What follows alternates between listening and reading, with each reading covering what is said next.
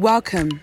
You are about to listen to a destiny-changing message preached by Pastor David at Charis Phase 2. Charis Phase 2 is our revival-seeking youth ministry where young people are coming to know Jesus Christ. Faith comes by hearing, and by hearing the word of God. Be blessed as you listen. The Christian life, the Christian journey. Many people think just being in church makes you a Christian. No, these speakers are not Christians. Just being in church doesn't make you a Christian. Being in Christ does. And it's only Christians who can talk about being in Christ. No other religion can talk about being in their leader. Christians, we talk about we are in Christ. But not just that, Christ is also in us. So in Colossians chapter 1, verse 27, it says Christ in you.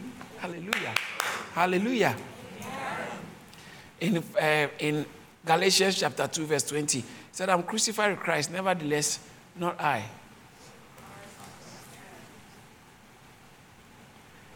Nevertheless, I'm crucified with Christ. It's no longer I, but what? Christ. Why is he? Lives in me. Christ lives in me as a Christian. That's what makes me a Christian. What makes me a Christian? Christ lives in me. What makes you a Christian? Christ lives in me. It's a simple definition. So when someone says that, why do you say you are a Christian? What do you tell him? Christ lives in me. It's the Christ that lives in me that makes me a Christian. And when someone asks, this one is, you don't answer it like that, but when somebody asks you your real address, where do you live? You don't say, I live in Peckham. You can say, I live in Peckham, but in reality, where do you? I live in Christ. I live in Christ. Christ is in me, and I am in Christ. In 2 Corinthians chapter 5, verse 17, he said, if any man... Wow! Let's all read it out loud. Let's go. Therefore, if any man be Just that statement. Let's read it again. Therefore, if any man be in Christ. For the last time, very loud. Therefore, if any man be in Christ. Where are you? In Christ. Where are you? In Christ. If you are a Christian, where are you? In Christ. Your location is in Christ. Hallelujah. And it even gets more complex. And Christ is in you. But Christ is in heaven. So, and we are seated with Christ in heavenly places. Ephesians chapter 2, verse 6. We are seated in Christ. I've taught on this before, remember? He raised us together, made us sit together in Christ.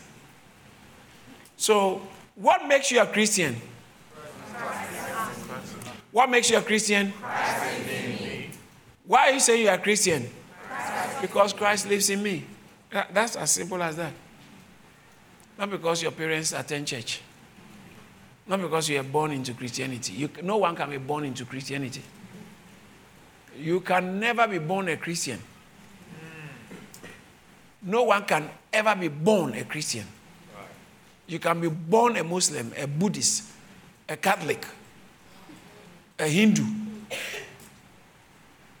a Jew, a British. But you can never be born a Christian. You can never be born a Christian. Pastor, why? Because my parents are Christian when I just... Yeah, you can be practicing Christianity, but it doesn't make you a Christian. Wow. But who is a Christian? Excuse me. What makes you a Christian? You can't be born and Christ is already living in you when you were born. If that's what makes you a Christian, then you can't be born a Christian. Christ only can live in you based on your permission and your invitation. He never forces himself into anybody because everybody was born dead on arrival without Christ. Wow. Everybody came dead on arrival. That's why you got to be born again. Wow. You can't say I was born again when I was born. Excuse me. You don't understand English and logic. Wow. You can't be born again the time you were born. Because we are talking about the again, the second one. Again means the second time. Again means the second time. Again means a different time. Another time. Again. Again. When please, you are with somebody in your car or your cousin, and your cousin told you that for the past 5 years I've never driven. I've never driven a car. And you traveled, and he's been lying. Never driven. Are you sure you've never driven? I thought somebody said you drive. I said, no, I never driven. And then he said, okay, drive, let's go. You are in the car and the police stops you, and the police said, you again? You in this car again? That means that, there has been a before. If you are born again, that means you have been born before. You either get born again or you die again. Wow.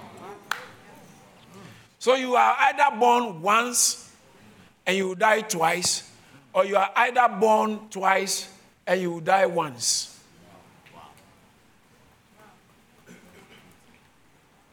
That's what makes us Christians. Christ in me. Christ in me. So you cannot be born in that condition. Whatever you are born with is your nature. It's natural. Being a child of God is not natural. That's why I said we have been adopted. Adoption, yes. Ephesians chapter 1, verse 4. We have been adopted into God's family. These are the things that make us shout hallelujah. Hallelujah. Not because of the money we got. Not because of the job we've got. All those things are exciting. But the foundation of our hallelujah is that we have been adopted into God's family, and that Christ lives in us, and that we live in Christ, and we are the children of God. Hallelujah! Hallelujah. That means that nothing can take your hallelujah away. Hallelujah. Because that has become your reality. That's right. Your reality is I live in Christ, and Christ lives in me. What's your reality? I live in Christ and Christ lives in me. Can I hear you again? What's your reality? I live in Christ and Christ lives in me. Somebody said, no, let's get real. Oh, is there any other reality? I live in Christ and Christ lives in me. That's greater reality than any other reality. But I know you. You're a bad person. I know you used to do this. I know you. It doesn't matter what you know. The truth is, I live in Christ and Christ lives in me. He said, beloved, now we are the sons of God. Yeah. I used to be a bad boy. I used to be a bad girl. But now are we? Beloved, now are we the sons of God. Hallelujah! Yes, Lord! Your ex sent you a text. It's not their fault. It's now up to you to let them know. Now, I'm a child of God. Your rival, the ones who didn't like you, you used to fight with them. They didn't know that now you are a child of God. So when you come to church and your status changes, wear it on your sleeves. Yeah. And live it. Don't leave church in church. When you leave church, don't let church leave you. Wow. But we come to church and you are leaving. Live with church. Don't leave church. Don't leave church and leave church behind. You live with church. Live with it. Live with church. Live. Live with church. Live when you are living. Live with church so you can live with church. So you don't have to do explanation. They have to look at your life and they will tell that you are a church boy. You are a church. How many of you are church boys and church girls? Oh, I love it. I love to be church boy. Man. I love it. Thank you, Lord. Some people, they think church is boring. It's true. It's true. That church you didn't want to be going. You couldn't wait for the church to be over. You hated being in the church because it's so boring. Church that you can tell, even the priest is sad. Yeah. The church leader is a sad person. They are sad. Come on.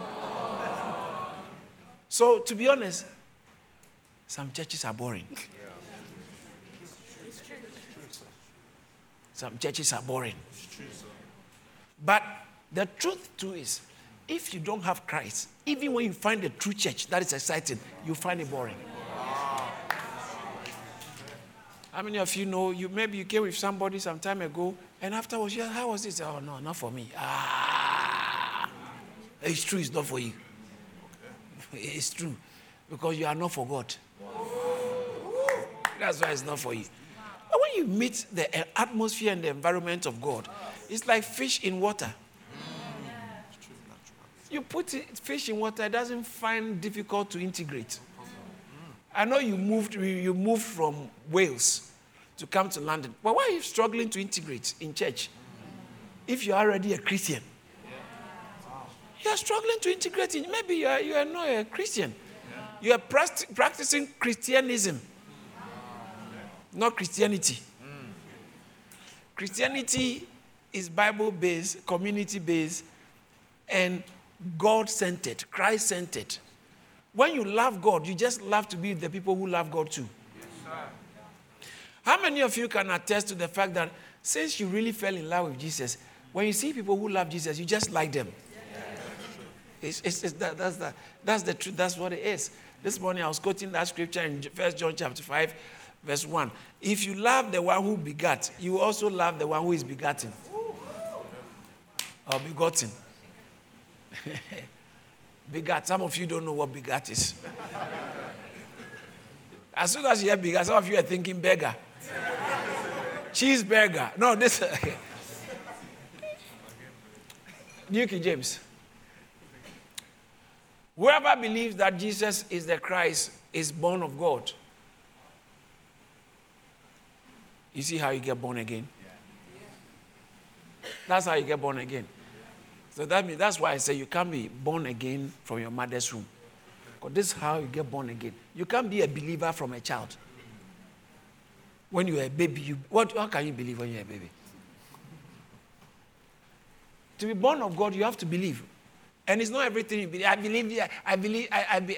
I'm not an atheist. I just believe in God. There are people who believe in God, but they are still not born again. Oh, yeah. There's something you have to believe. What are you supposed to believe? Jesus is the Christ. What are you supposed to believe? Jesus is the Christ. What kind of believing makes you a Christian? Jesus is the Christ. You can believe everything. The pastor is good. The pastor is nice. The church is good. You can believe all that. If you don't believe Jesus is the Christ, you are going to hell. Okay, let me put it a different way. If you don't believe Jesus is the Christ, you are not a Christian.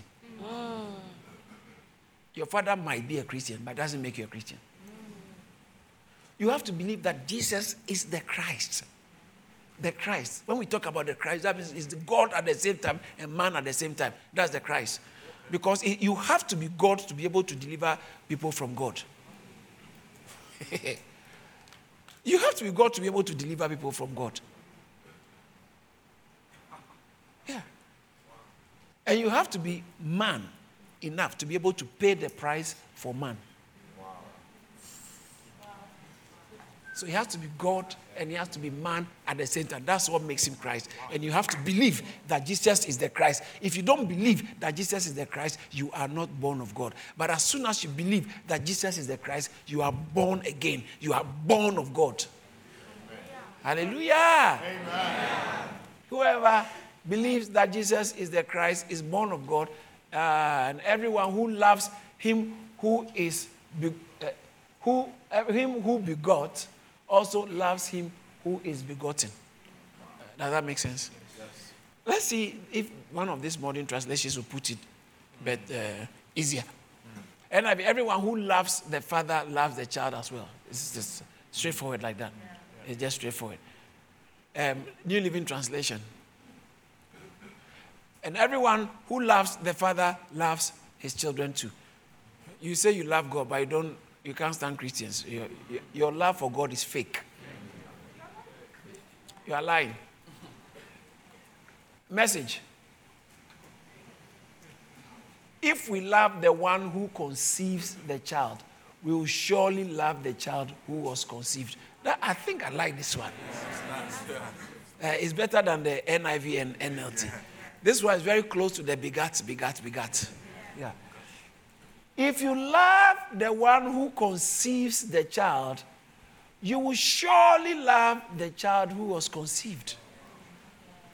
So you tell me you love Christ, but the one Christ has conceived and given birth to you don't like, your love for Christ is questionable and it's dodgy.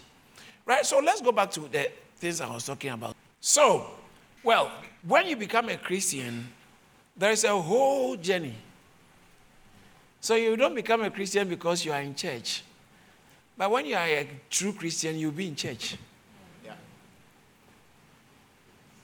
What kind of true Christian is this that doesn't do church? Tell that auntie of yours, I said she's fake. She's a hypocrite. Tell that uncle of yours, who have been quaffing alcohol, drinking, getting drunk, and has abandoned his wife and gone to sit somewhere, and he says he's a Christian. Tell him I said he will burn in hell. He's not a Christian. Who goes to hell? Anyone who can't go to heaven. It's as simple as that. If you can't go to heaven, you are going to hell. So we have to find out who will go to heaven.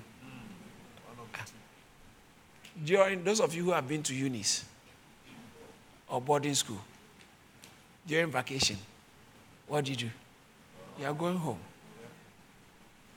So you are just going home. When you get home, if you have the key or you have the bell, Mom, I'm back. Oh yeah, welcome. And then your friend comes with you, but your mom is expecting that your friend should go home. Because you're not coming to stay here. Why can't I? Is it not home? No, you're home. But why can't it be my home? Because you're not a family member here. Why are you going to heaven? It's for family. It's for family. It's for family. So those who are going to heaven, we are not going to heaven because we are well behaved. We are going to heaven because we are family. Wow. Ephesians chapter 2, verse 18 and 19. Particularly verse 19. But verse 18 says that through him we have access to, by one, we both have access by one Spirit to the Father. But look at verse 19. I like verse 19. Hallelujah. Now therefore, you are no longer strangers and foreigners. But what are we? Fellow citizens with the saints and members of God's. I'm part of God's family. I'm a member. Members of God's family. After church, how many of you are aware that after church, some of you cannot follow me home? You didn't know that? Unfortunately, you can't follow me home. Why? Some people will get to the doors of heaven when they die, and they say, can't I come home? The angels say, oh no, please go home. Go home. He said, no, I want to come here. He said, sorry. Wrong address. Your name is... No, not that your name is known. You are not a family member. This is members of God's household. We are coming back home. When we die, it's like vacation. We are just going back home. Going back home. So, I think in 1 Corinthians chapter 5, I believe, verse somewhere there, or some I forgot. It talks about to be absent in the body is to be present with the Lord. If I'm not here, I'm there. When I check out from this body, I'm checking in with the Lord. Whilst we are at home in the body, we are absent from the Lord. So, and then when we are absent from the body, we are present with the Lord. So he was saying that, no, I'm not even sure. I'm choosing to go. But because I want to preach and teach you, I will prefer to stay for your sake. Wow. A Christian dying is not a loss. The angels welcome him home. He said, welcome back home, our hero. Especially if you're a soul winner. If you're a soul winner, angels are always happy because they say, you always make us happy. You always give us party in heaven. Because of you, angels, some angels are saying, oh, go. preach, as you preach, they say it's about party time, because every time a soul is saved, it's party time in heaven. Wow. And because of you, angels are having more party time.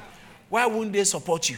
Why wouldn't they fight for you? Why wouldn't they speak for you? And when you die, you're coming to heaven. Bible says that you receive abundance welcome to, I think 2 Peter chapter 1 verse 11 or so. Abundantly welcomed. Abundantly says that for so an entrance will be supplied to you abundantly into the everlasting kingdom. Abundant reception. When you are coming home, it's big time. It's just like Team GB. They've gone to win some medals and they are coming. Do you see how all football, what's it called? England. When England has won and they are coming. It's abundant. The news will say they are in. Abundant when Chelsea wins. Abundant when Red Devils win. Abundant. I don't think the Devils should win. No. They've not been winning for the past 12 years.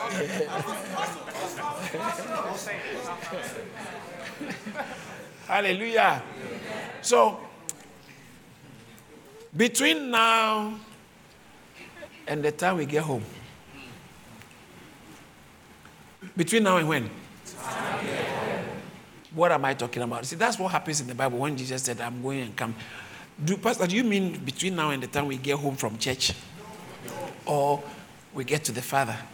So sometimes when you read the Bible, you have to know what it's actually talking about. Whether it's talking about human term in that particular statement was relating to human life, just the human term, natural life or heavenly life. Now I'm talking about when we get to heaven. Between now and the time we get home, what are you going to do? What does the Christian journey entail? What does it mean to be an actual Christian and to live the Christian life between now and the time you get back home? Living the Christian life. Now, God has played his part. He actually chose you. You didn't choose yourself. God saved you. God called you. Anyone who is born again was called by God. If you are not born again, it's because God has not called you. So then God, why should God punish me for not being born again? No, he's not punishing you for not being born again. The whole earth and angels and his devil, the demon, the devil and his angels, they don't belong to God. So they will just go home. So it's not that God is going to punish you. He will just send you home. If you are not born again, you are of your father, the devil. That's Jesus' ways. That's Jesus' ways. I was born again before my dad.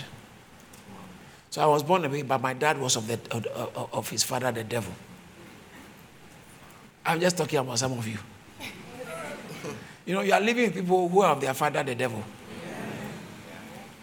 But it doesn't mean everything they do is wrong.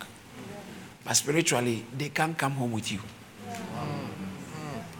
Some of you have cousins who cannot follow you to heaven. And they talk against church because they don't understand. And the devil will use them to make you stop church so that you can follow them to hell. I told you the story of a boy, a certain lady or so, a lady who went, I think she had a boyfriend, and they went to church together. And the preacher was preaching and preaching and preaching and preaching. And the preacher said, anyone here wants to give his life to Jesus, raise your hand. And she raised her hand. She really wants to give her life to Jesus. But the boy was looking at her. Why are you doing that? Why are you doing that? You also want to do this thing now. Let's just sit here. Let's do that. The girls. So then the preacher said, if you want to give your life to Jesus and your hand is up, get up and come to me. And the girl was going to get up. The guy held her. No, don't go. Don't go, no. And the preacher kept calling. That's why sometimes preachers have to keep calling. So the girl sat down. The preacher kept calling. You want to give your life to Christ? Come. The girl was going. The guy pulled. He said, no, don't go. Don't do that. And then the preacher was calling. So the girl told the guy, why don't you? Let's go. The guy said, no, I don't do that. I won't do that. I won't go. Why should I? I'm not interested. But the girl was thinking, but I'm interested, you know. So she tried to get up, but the guy said, no, you don't have to go. Don't go. Then the preacher said, God is calling you. Come to Jesus. And then the girl felt like, you know what? I'm going to go. And the guy held her. He said, listen, let's go. Then the girl said, why don't we go? The guy said, I'm not going. Then the girl looked at him and said, if you are not going to heaven with me, I'm also not going to hell with you.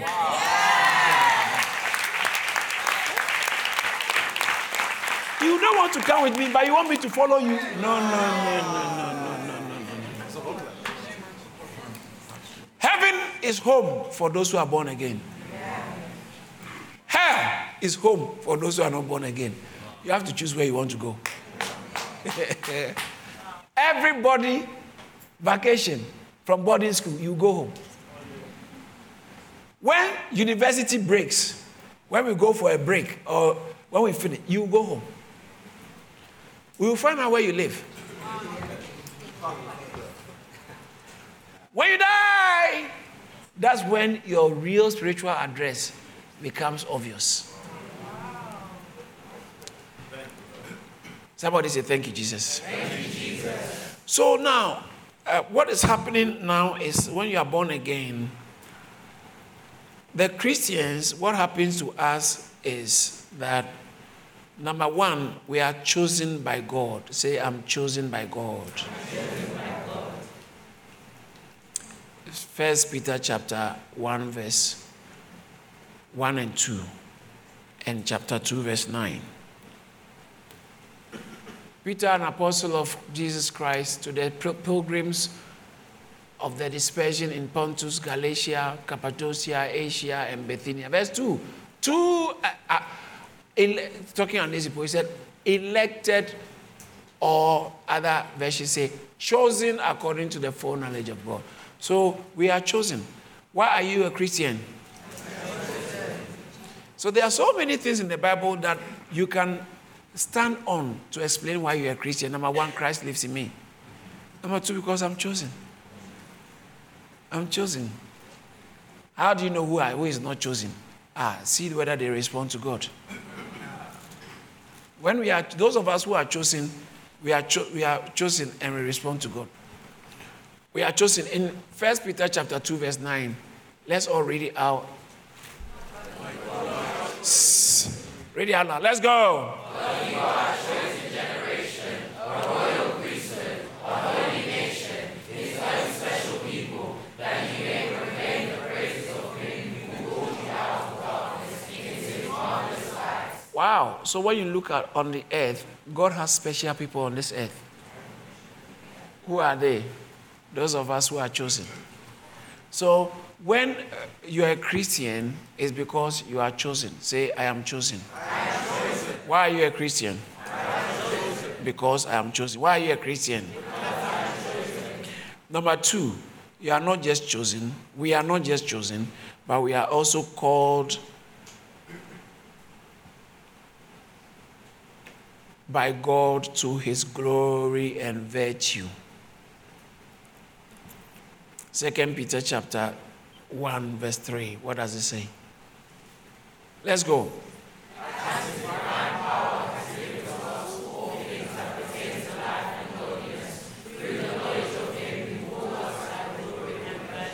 Who called us what? By glory and virtue. You are a Christian. When you are a Christian, you have been called what? By glory and virtue. He has called you. He has called us by glory and by virtue. So that's what makes us Christians. We have been called by glory and what makes us Christians? 1 Peter chapter 3, verse 9. 1 Peter chapter 3, verse 9. Not returning evil for evil, or reveling for reveling, or reviling for reviling, but on the contrary, blessing, knowing that we were called to this, that you may inherit blessing.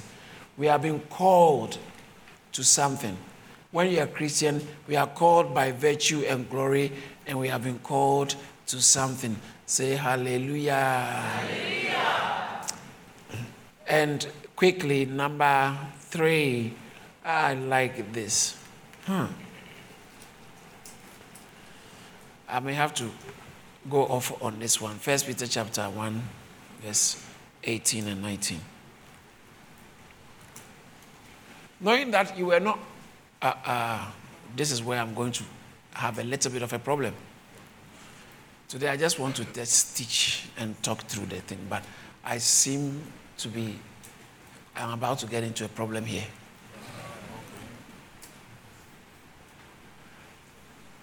Knowing, that's already allowed.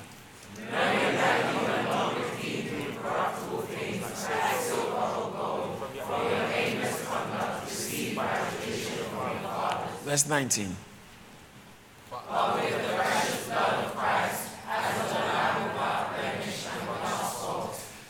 That's why we take communion. That's why we take communion. It's a statement of redemption. It's a statement of redemption. We are redeemed. Amen. When you are a Christian, you are redeemed. Amen. Now, verse 18 says that, knowing that you were not redeemed by, so that means you have been redeemed. Yeah.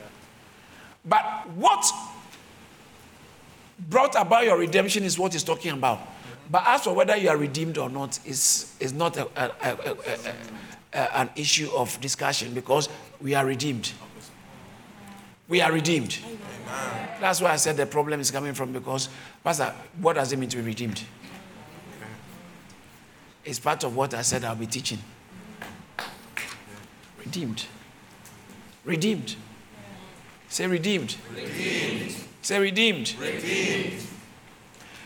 Can you give us the dictionary definition of redeem? What it means to be redeemed? Some of you.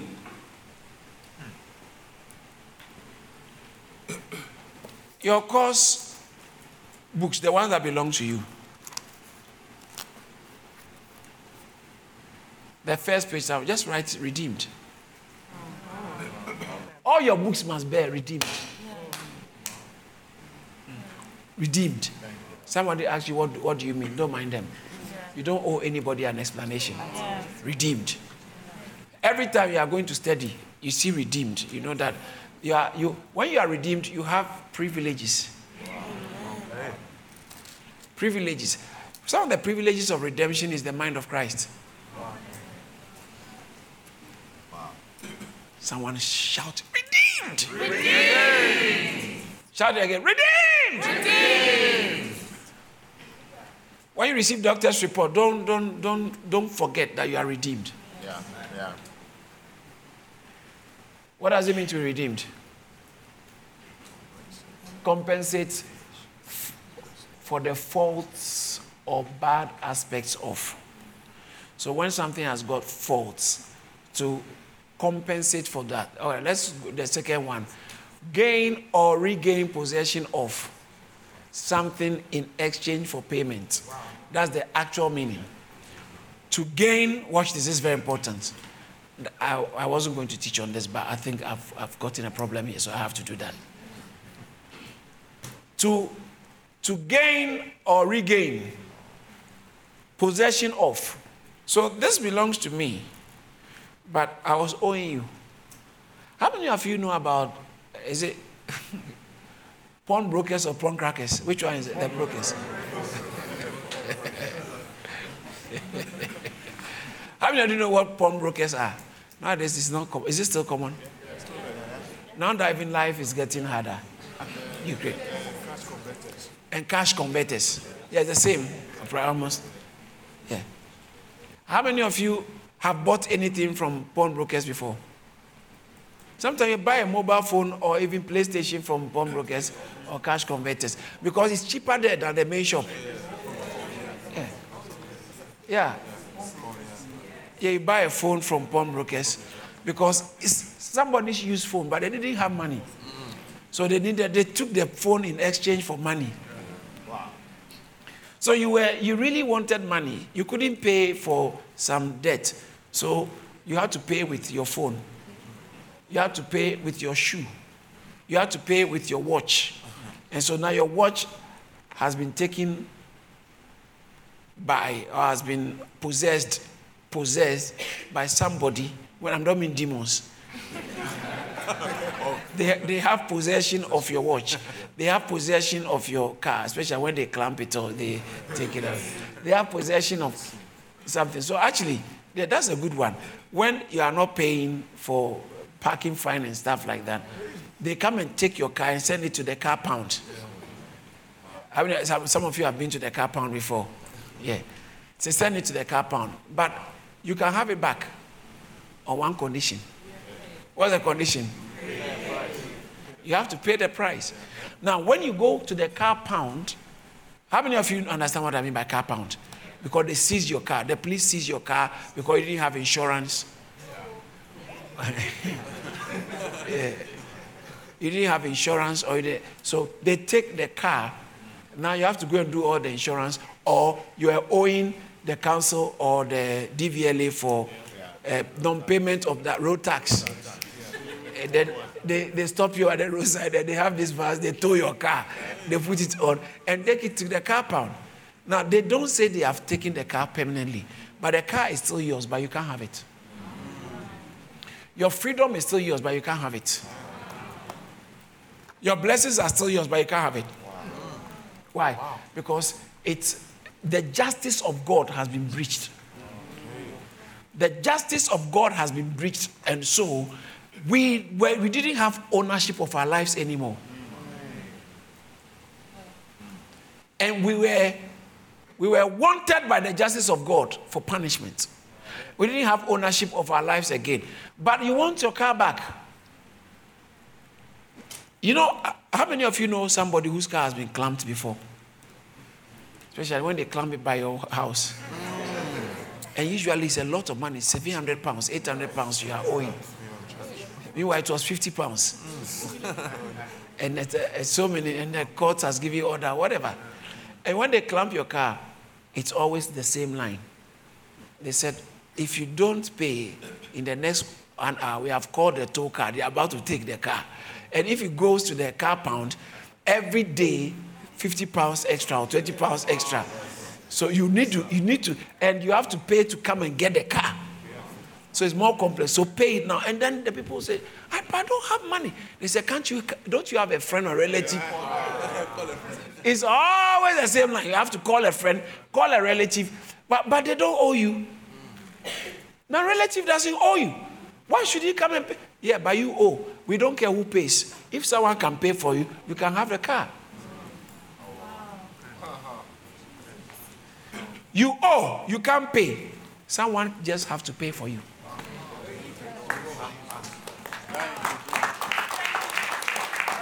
You see now it's making sense. Why Christ died for us. Now, before I come to that, I heard a story of a Chinese man many years ago who lives in a city, one of the cities. He was doing very well. He was a very rich man. Very, very rich man. He was doing very well, had money, and he had a younger brother. You know, the kind of family where the older brother is about 20 years older than the younger brother. Because that does not finish.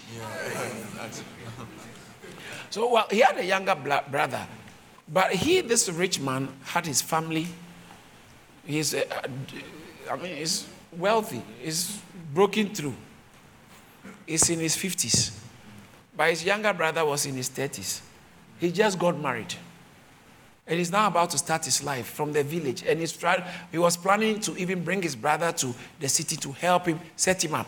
You know, some of the communities, they help each other. Some of the Jews, the Asians and stuff like that, they help each other. So this guy said, one day he met he was the missionary, I think something. I met him and he was helping him to become a Christian or whatever. And then one day he told the missionary that I'm going to the village. What are you going to do in the village? He said, I have to go. But you won't see me again. Why? He said, I'm going. Why are you going? You won't see me again. I can't come back. Because when I'm going and I will have to die. Why?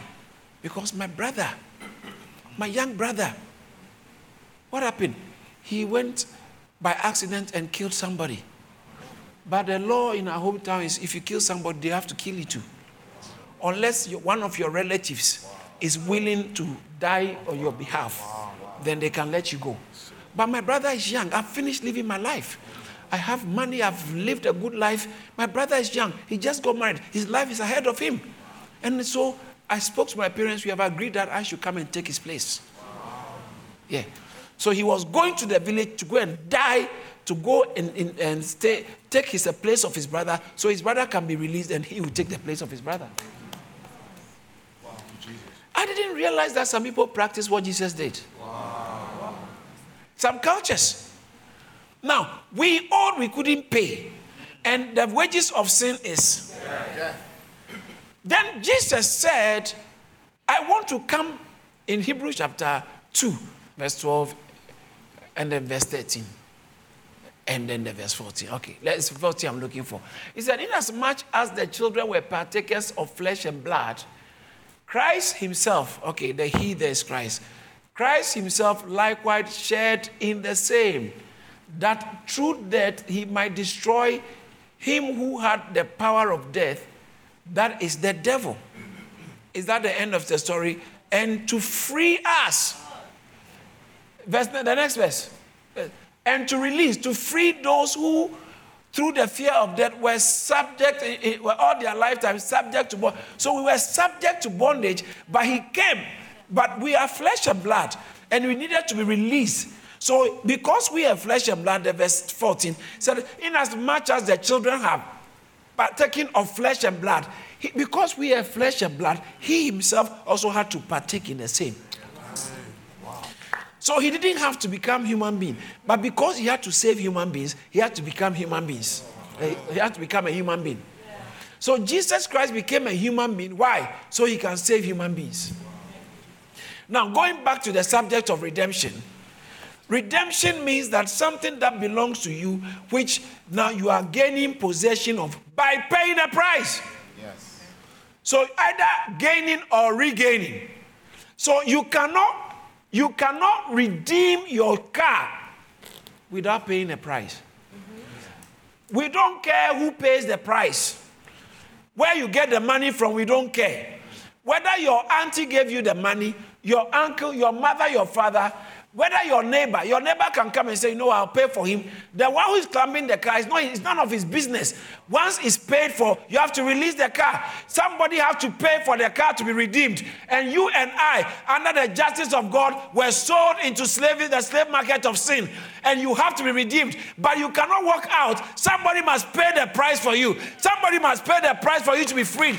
And so in 1 Peter chapter 1, verse 18, he said, definitely you are redeemed, but you are not redeemed by corruptible things like silver and gold. That means physical money was not paid for you. But what? By verse 19 said, but by the precious blood of the Lamb, by the precious blood of Christ, by the precious. So a price has to be paid, but the price that was paid to save you or to redeem you, to buy you back to God. It was, who was it paid to? If DVL is coming for your car, who do you have to pay to? DVL. Who paid the price? Christ. 1 Corinthians chapter 6, verse 20. See what it says. Let's all read it out. Let's go. One more time. One more time. That means you were bought. You were bought. That means you were for sale. You were bought at a price. No, listen. You didn't just get up and then they brought you into the house. No. You were actually purchased. Those of you who have dogs, did you catch the dog? I don't know if you have dogs. You want a pet at home? You can't go and just catch somebody's pet. Even a fox, you can't catch it. You know the fox belongs to the government. Yeah, it belongs to the local authority. Yeah. You can't kill a fox and go away. So in the same way, you can't just go to town and see somebody's dog, somebody's shoe, and take it home. You know, if you see a shoe and there's no owner, you have to take it to the police station. You can't take it home. Yeah. Yeah, the same when you pick 20 pounds from the floor. You are not supposed to take it to that nose. You are actually supposed. Somebody said, "Listen, it's not a blessing. When you take it, it's not a blessing." I'm not even praying, believing God for blessing.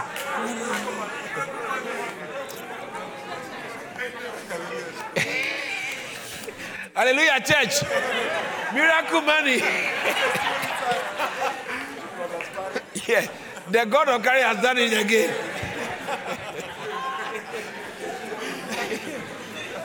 All right. You can't just take it home. You can't see, you want a dog home, you want a cat home, you want a pigeon in your house, or a parrot. You have to go and buy it. You have to pay a price. You have to pay a price. Now, Christ has to pay a price for us to belong to the family of God. He has to pay a price. Now, so to redeem something, you can't take possession and ownership of it until a price has been paid.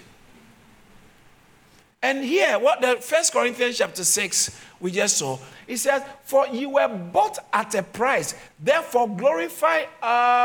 Girls.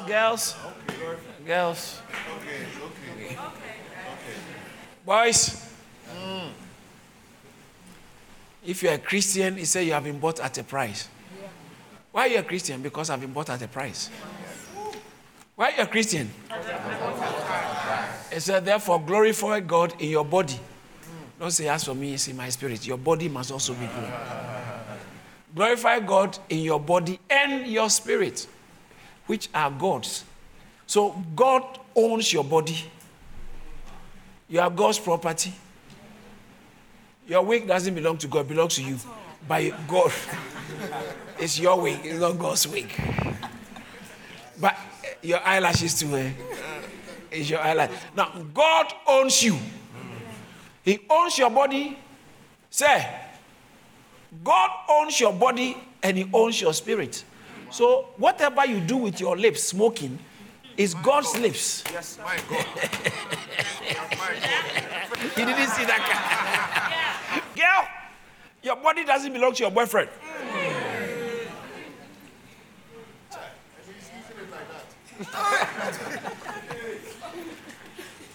Tell somebody, God owns my body.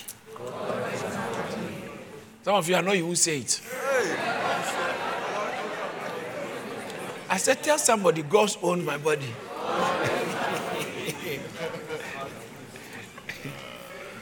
Okay, tell another person, God owns my spirit. Why does God own your spirit? Because He bought you at a price. Now, that price He paid to buy you, it's what we call to be redeemed. So anyone who is redeemed is someone who God has bought. God has purchased by His blood. First, Acts chapter 20, verse 28 says, "Take it to yourself and to the flock over which God has made you, the Holy Spirit has made you overseer, to shepherd the flock, the church of God," which He did what? He purchased. So the church is God's own purchased possession. So that's what redemption actually means. To be redeemed means that you were sold already. You were out there and you didn't belong to God. You were out there and the justice of God was against you, and you were owing a debt you couldn't pay to the justice of God because of your sins you couldn't pay. And so you were only good for nothing, and you are good for death. Okay. You are good for hell. When I say death, I mean hell. But Christ said, no, don't send him to hell. No. The angels of God have taken you. You know when you want to throw a goat or something away? They are swinging you. They are about to release you, you know. Some of you, you are in the hands of the angels responsible for hell, sending people to hell. They are swinging you. They are swinging you. They are about to just release you and throw you. And so they are swinging ready. Then Jesus runs. No!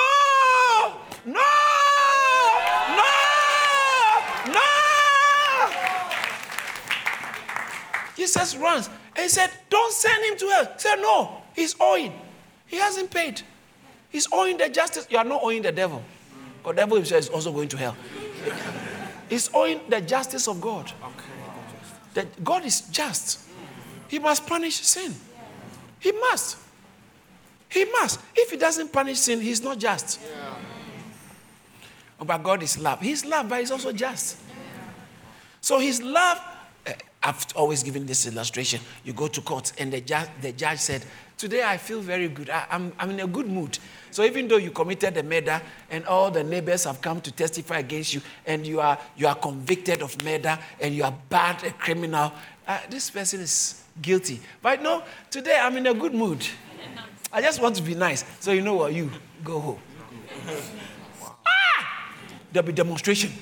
Foul! And that judge will have to be taken off, struck off. Because that's not, you are in a good mood. You want to be good, not at the expense of justice.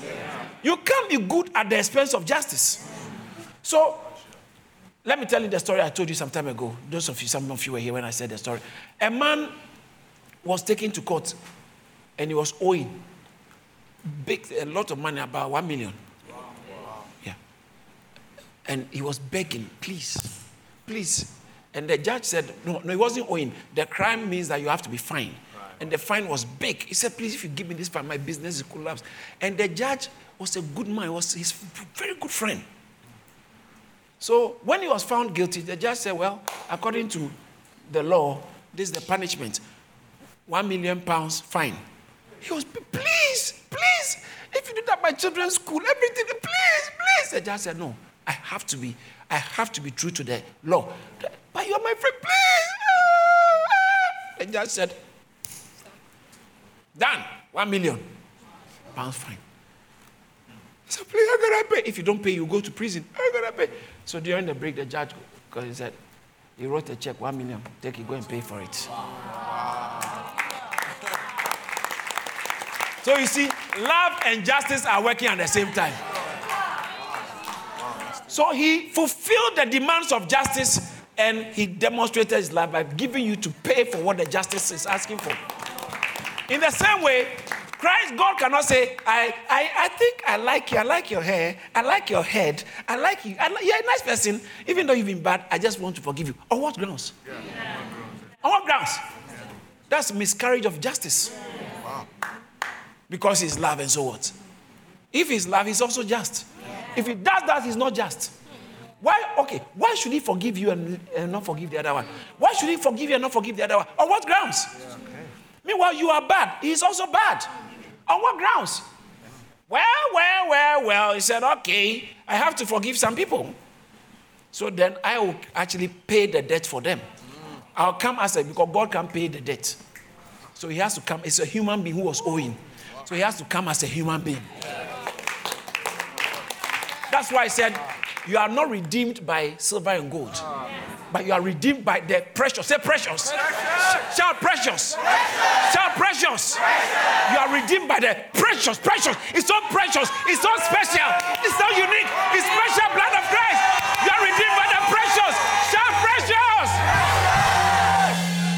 You are redeemed by the precious. Can you imagine? You take very, very valuable jewelry. Very valuable. It's been in the family all these years. You take it because they need to do surgery for your cousin. And this is family treasure.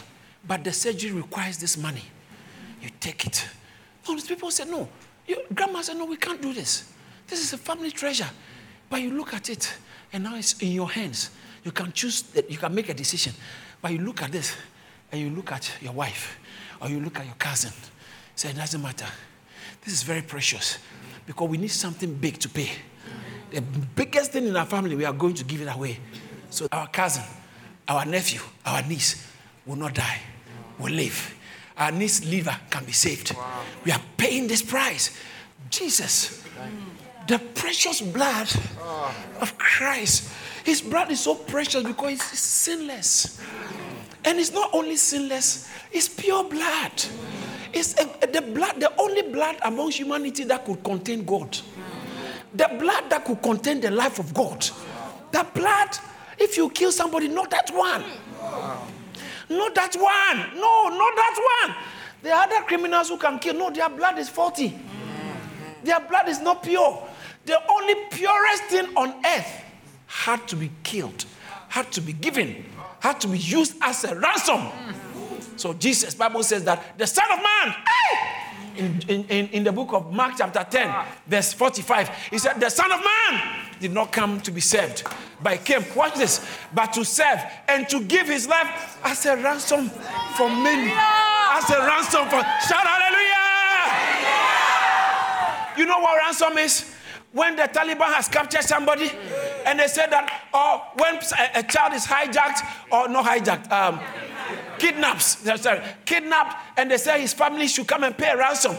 They've been kidnapped, and they said, if you don't pay this money, those of you when you watch the movie, then you said, okay, your wife is here.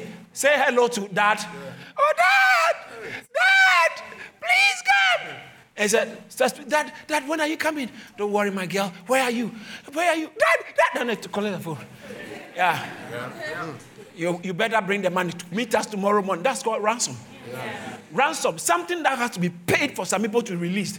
And Christ came to give himself as a ransom. Come on. Hallelujah!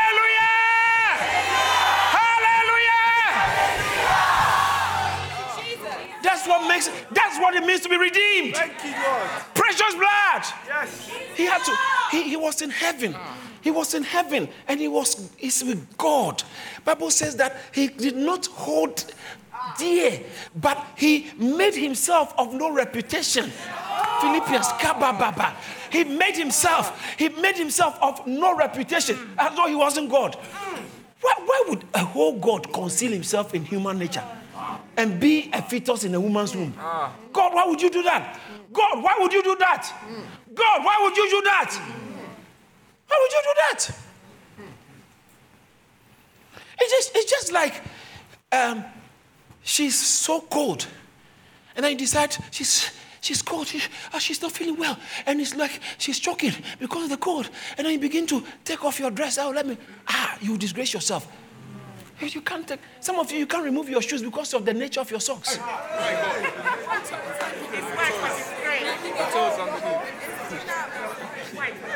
Your socks will humiliate you. But you reduce yourself because you wanted your friend to be happy. You took off your shoes because your friend was not feeling well. And you needed shoes. And you humiliate yourself, expose yourself. Christ made himself of no reputation. And he became a human being. And as though that was not enough, and he became obedient to even the death on the cross. Hey! I was telling my wife the other time, Pastor, I told my wife, because I saw in the Bible, in the book of Acts, the commander said to the king or the governor that he was in Judea area and there was a lot of commotion. So he rushed with his soldiers and went. And he saw that they have caught Paul. Yeah. They were about to kill him. He said they were about to kill him. But when I found out that he was a Roman citizen, he said, when I found out that he was a Roman citizen, I went for him. Because Roman citizens cannot just be killed. Yeah.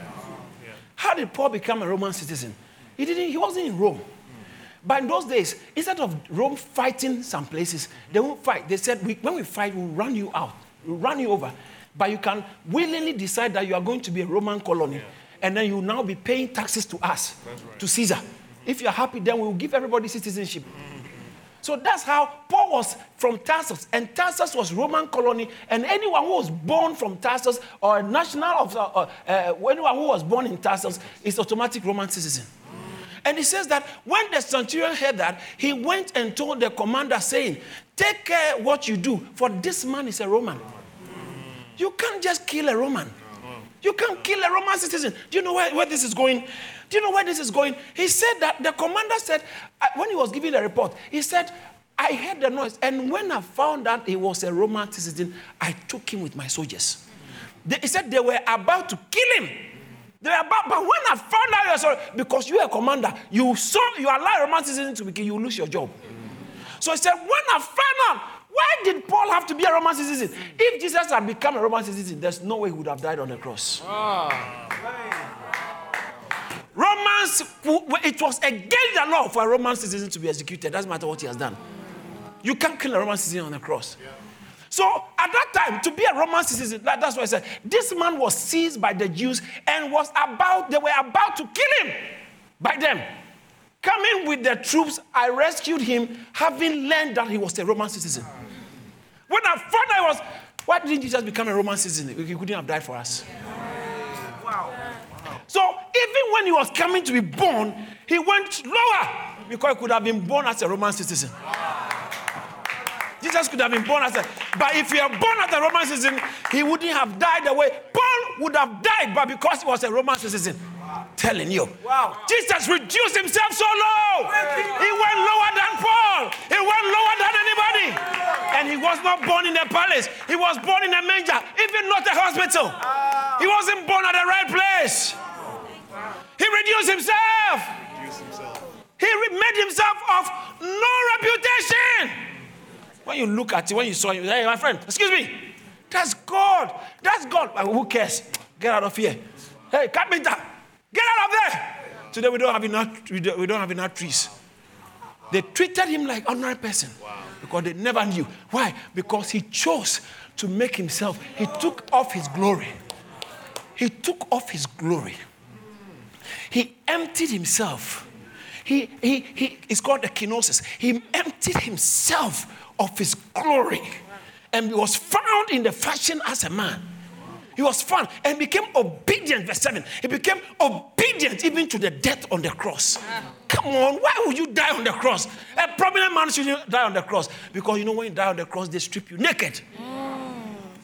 Jesus, look at the number of people who were following him. He was like more than a celebrity.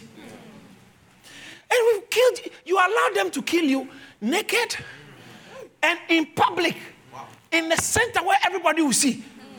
They were looking at Jesus. People look at him. Innocent man. God decided to be born to have sex organs. Even though he didn't need to use them. Some of you are getting excited now.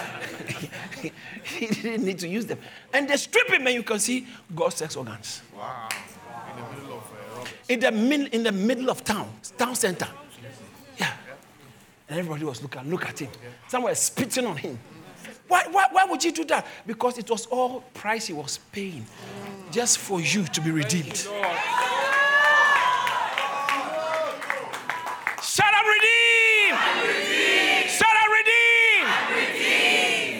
He went through all this. So that's why the cross of Christ is so central to the meaning of Christianity. The meaning of, without the cross, we can't have Christianity. Because we can't have the children of God. We can't have forgiven people. And we can't have redeemed people. When you are redeemed, your redemption must be judicial. It means that it met all the requirements, the detailed requirements of legalism or legalities. All the legalities that surrounded redemption, he paid it all. So it wasn't like God said that I feel good about you. Forgive. Forgive you on what grounds? Forgive. Somebody must pay for your car to be released. Yes, Lord. Yes. Somebody must pay. And he said, I'm going to pay for you to release your life, not your car. To release your life. To release your life from the indebtedness we had with God. So that's why Romans chapter 5 verse 2 says that we now have peace with God. Hallelujah. Verse 1 said, now we have peace with God through our Lord Jesus Christ. We have peace. We have peace. We have peace. We have peace with God. We have peace with God. Just in case you are here and you feel that God is against you because of your bad behavior, I want you to know you can have peace with God. Don't stay in that condition. Don't stay there. You are not being smart, apart from a smartphone. Don't stay in your state when you can be forgiven and you can have peace with God. There are people you see on the street and some people are here. You don't have peace with God. You don't have peace with God. Even coming to church was like, one day, if this God thing is true, you know you are in deep trouble. You know, if this God, and which is true anyway, if this God thing is true, you are in big trouble. But why do you have to stay in that condition? When your sins can be forgiven. Yes. When blood has been paid for you. The debt has been paid for you. Because the truth is you can't pay it yourself. You've been trying to be good, but you keep getting bad. The more you are trying to be good, the badder you get, and the worse the pressure. But thanks be to God. He said, for a price has been paid. You have been purchased with a price. You have been purchased with a price. You have been purchased with a price. You have been purchased with a price.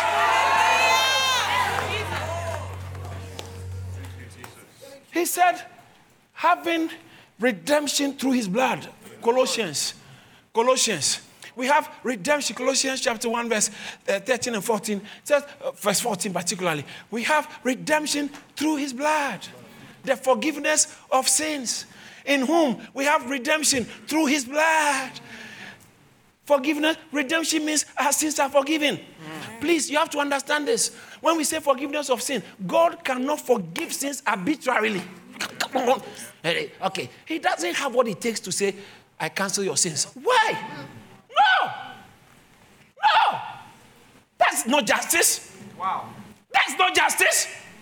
How can a judge look at someone and say, I cancel your sins? Excuse me.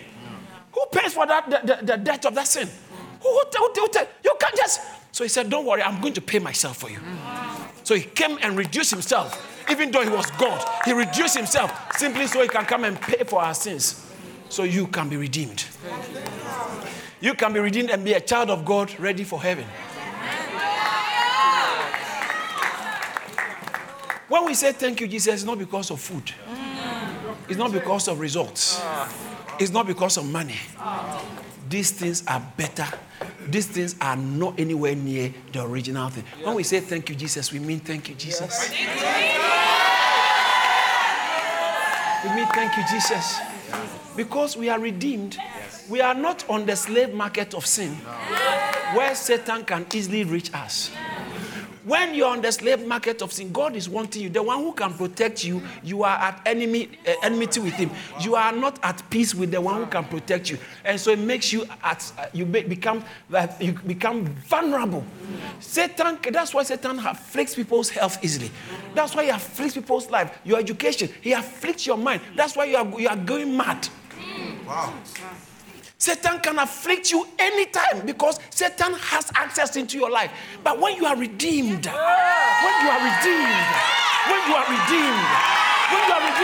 you imagine you buy a dog to your house? Maybe there are a lot of, let's assume you can even do anything to a fox. Not the one that is owned by somebody. Oh, yeah. You touch my fox, I'll prosecute you. Oh, yeah. Yeah. When you see, these bean men, they sometimes leave their gloves on the floor. You can throw it away anyway. But not the one that is in his house he has put in a frame. You're going to throw it away? He will say that this is a very important glove for me. It came from my great-grandfather who was a bean man. You want to throw this away? It might not have value to you, but it has sentimental value to me. Wow. You can't throw it away. And they'll protect it. When there's fire, they'll go and take that one first. It came from a great-grandfather. They'll go and take that one from the room.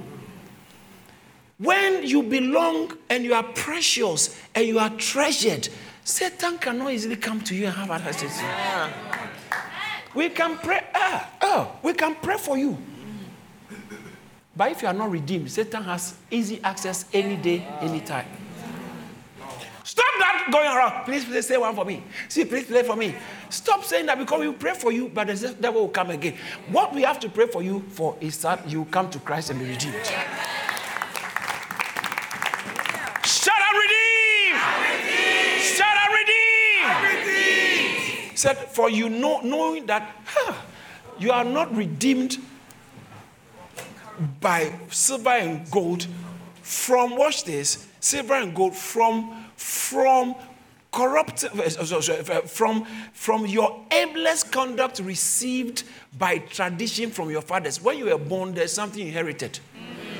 The reason why you like boys like the way you do and it's out of control is because you inherited it. It's a human nature. The reason why you like girls the way you do, the reason why you like pornography the way you do is human nature. Have you ever seen angels watching porn? They don't need to do it. Human beings, they watch it. Some of you, the whole of last night. It's a human nature. But you can be redeemed from that corruptible nature. He said we are being redeemed from the aimless conduct that we receive by tradition from our fathers. Because you are a human being, when they gave birth to you, you inherited human nature. That has become your problem. That's why you are still gambling. That's why you are sleeping around like a horse or a dog. But you can be redeemed. You can be redeemed. You can be redeemed. You can be redeemed.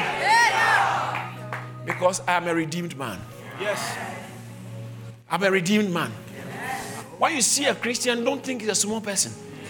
He's a redeemed. He doesn't owe God. He doesn't owe God. But the more serious thing is that, the more serious is the debt we owed, somebody came and wiped it out.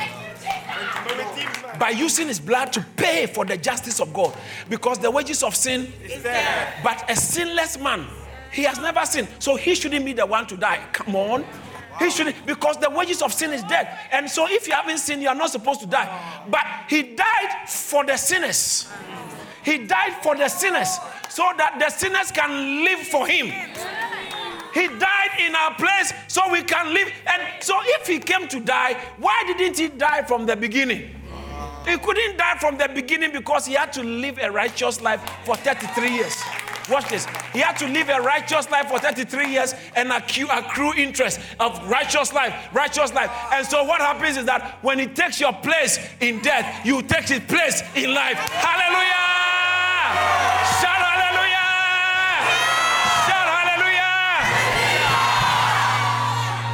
This is why the gospel is called good news.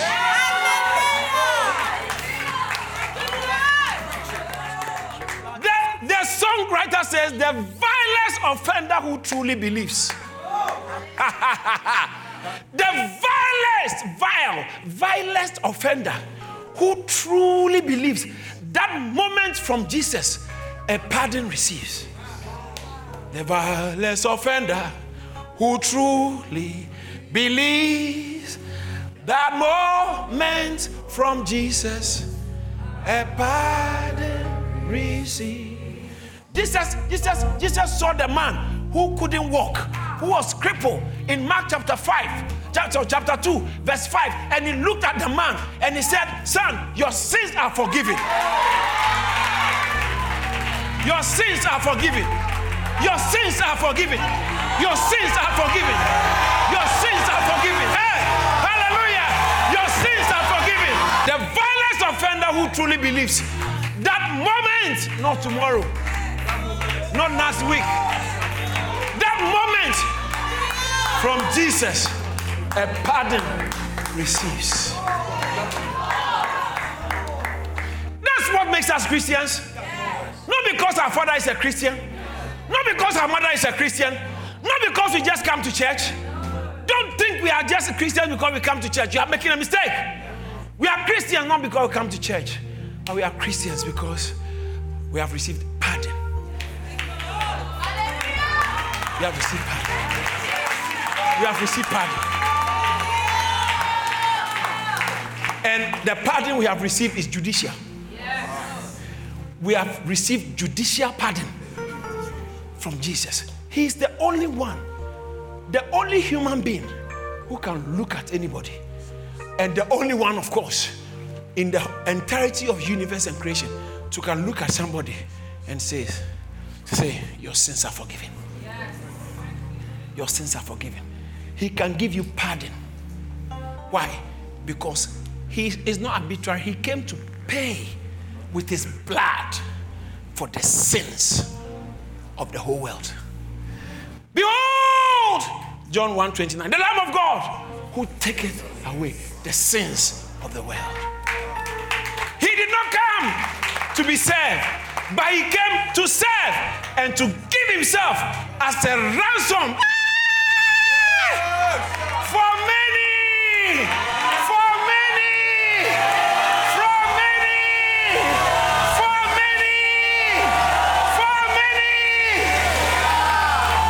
He gave himself as a ransom for many, not only you. Many, but not for every single person that lives. For many. But there are people here who are part of the many.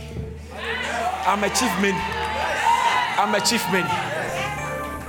He said in 1 Timothy chapter 1, verse 14 and verse 15, verse 15 particularly, he said, this is a faithful saying and worthy of all acceptance, that Christ came into the world.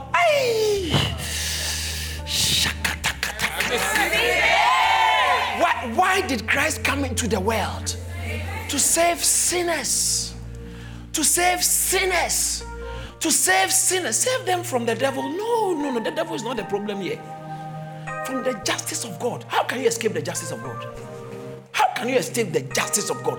The wrath of God is against you if you're a sinner. The wrath of God is against you. That's why you don't have peace with God. You don't have peace. Somebody must step in to say, Lord, have mercy. That is why even on the cross, when they were killing him, he said, God, forgive them. Because he died because of them, those who killed him. He came to die to forgive. He came to die to forgive those who killed him. On the cross, he wasn't crying out for vengeance. He was crying out for mercy. Mercy. Mercy. Mercy. He could not hold it against anybody. Because the reason why he came was to pay the price for the sin. The sin that you and I have committed. Good news for the fornicator. Good news for the pornographer. Good news for the thief. Good news for that bad girl. Good news for that bad boy. And good news for the good people. Good news. Good news. Good news. Good news. I'm a Christian because I have been redeemed. I have been redeemed. I have been redeemed. I have been redeemed. I have been redeemed. That Muslim who thinks he understands, he knows anything about Christianity, they don't have a clue. That Buddhist who think they don't have a clue. That one who said me, I used to go to church, I was born in the church, and I attended mission school and all that, and I know about Christianity. Please stop, you don't. They didn't tell you. That representation of Christianity that was given to you was a wrong one. Was a wrong one. What you think you know about Christianity, you are far from the truth. You don't know. I've been in church, I know about it. You don't. You don't. You don't. You can't tell me that this light is the same as that light. Maybe you have never seen a candle. If you have seen a candle and you have seen a noonday sun, there is never a way you can say they are the same. Those who say Christianity is the same as every other religion, it's because they don't know. You can't see the light, the sun, or even when you go to the stadium, those floodlights, some of them are thousands of lumens, very bright. You can't look at them. Just bright. You can't compare that to candle. If you say they are the same light, that means you have never seen a proper light. If you've seen the light, there's no way you can say this is no light. That's what Christianity is about. We have redemption. We have redemption. We have redemption.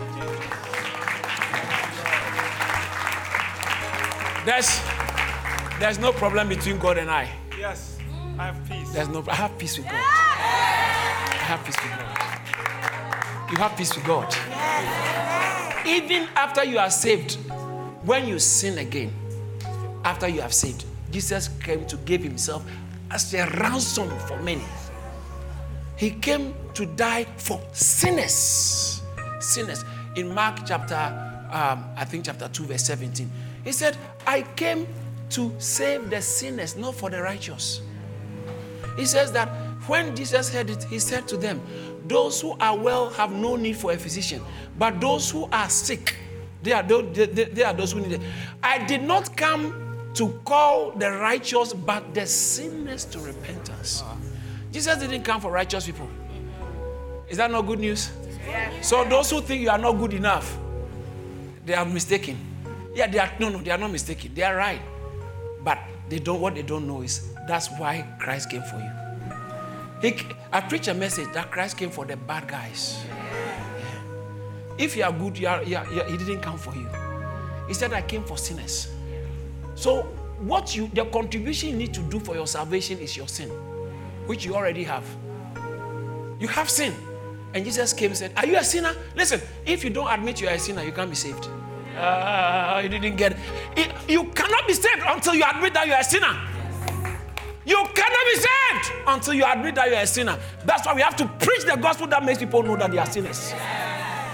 That bad gospel they've been preaching from America and it's all over UK, that God loves you, you are such a wonderful person, there's nothing wrong with you, there's everything wrong with you. There's everything wrong with you. And that's why you need a Savior. Jesus. For whoever shall call on the name of the Lord shall be saved. Lord Jesus. I am redeemed. I'm redeemed. I'm redeemed. I'm redeemed. I'm redeemed. I'm redeemed. All charges have been dropped. Hallelujah. No more charge against me. So Romans chapter 8 verse 1 said, there is now no more condemnation. There is now no condemnation to those who are in Christ Jesus. There is no condemnation. There is no condemnation. There is no condemnation. Shout hallelujah.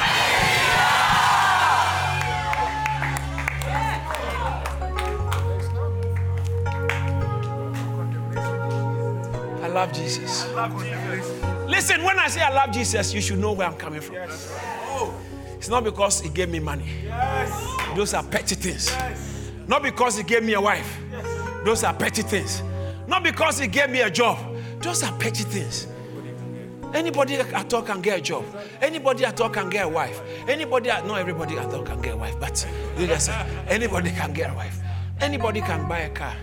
But when Christians, please, especially African Christians and American Christians, when we are saying thank you, Jesus, let's not reduce it to material possession. Please, don't do this church because of a husband. You have insulted the blood that was shed to save you. He said, you have trampled upon underfoot the blood of Jesus.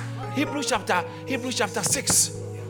I think verse 6 or verse 5 and 6. He said, you have trampled underfoot the precious blood. He says that you have crucified again the Son of God and have put him to open shame. All right, so go to the 10:29 then. Hebrews 10:29.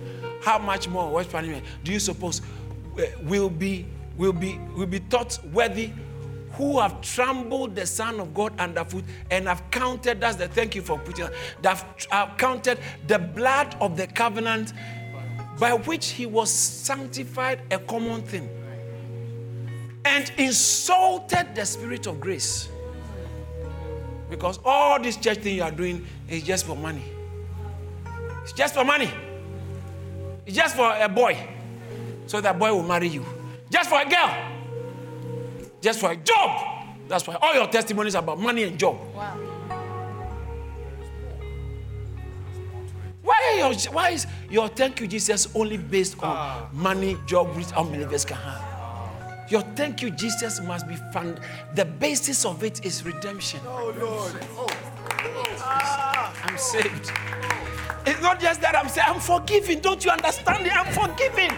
I'm forgiven. I'm forgiven. God looks at me and he says that he is innocent. God, are you sure I'm the one you are talking about? Yeah. He said, innocent.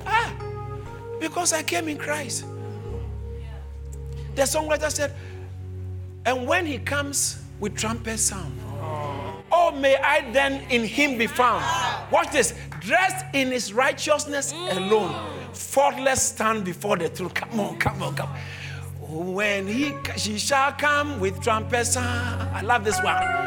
Oh, may I then in him be found. Dressed in his righteousness. Dressed in his righteousness alone. Faultless stand before the throne. Faultless stand before the throne. Oh, when he shall come with trumpet sound. When he shall come with trumpet sound. Oh, may I then in him be found. Hallelujah. Hallelujah. Dressed in his righteousness, not my righteousness. Dressed in his righteousness alone. Faultless stand before. Listen, these things we sing, people don't understand. Say, when he shall come with trumpet sound. Oh, my biggest desire, may I then be found inside him. Said, at that time, may I be him. You take church lights and walk away from church. One day the trumpets will sound. May I then at that time be found in him. When he comes, I'm inside him. May I then, and he says that I'm dressed in his right, not my, because my righteousness is not good enough. How many of you know that? Yes. Your righteousness, even down that you are in church, your righteousness is still faulty. You are trying. So you resort to the fact that, oh, when he shall come with trumpet sound, oh, may I then dressed in his righteousness alone. Dressed in his righteousness alone. And then you stand faultless. Faultless stand before. You mean somebody can stand faultless before the throne of God? You? When would that happen? When can you ever look faultless before God? Even the people who live with you, they're having problems. Even you yourself have problem with yourself. When? I said, I want to stand before him faultless. It can only happen when I go in his righteousness. When I go in his righteousness. When he shall come with trumpet sound. Oh, may I then in him be found. Dressed in his righteousness. Dressed in his righteousness alone. Faultless stand before the throne. Faultless stand before the throne. God bless you for listening to the amazing message. We pray your life can never be the same. Don't forget to like and subscribe to Charis Church on YouTube and listen to more messages from David Entry on all relevant streaming platforms. You can also connect with David Entry and our youth ministry at Charis Phase 2 on Instagram and TikTok, and at Charis on Campus on Snapchat, so you're always up to date. Be blessed.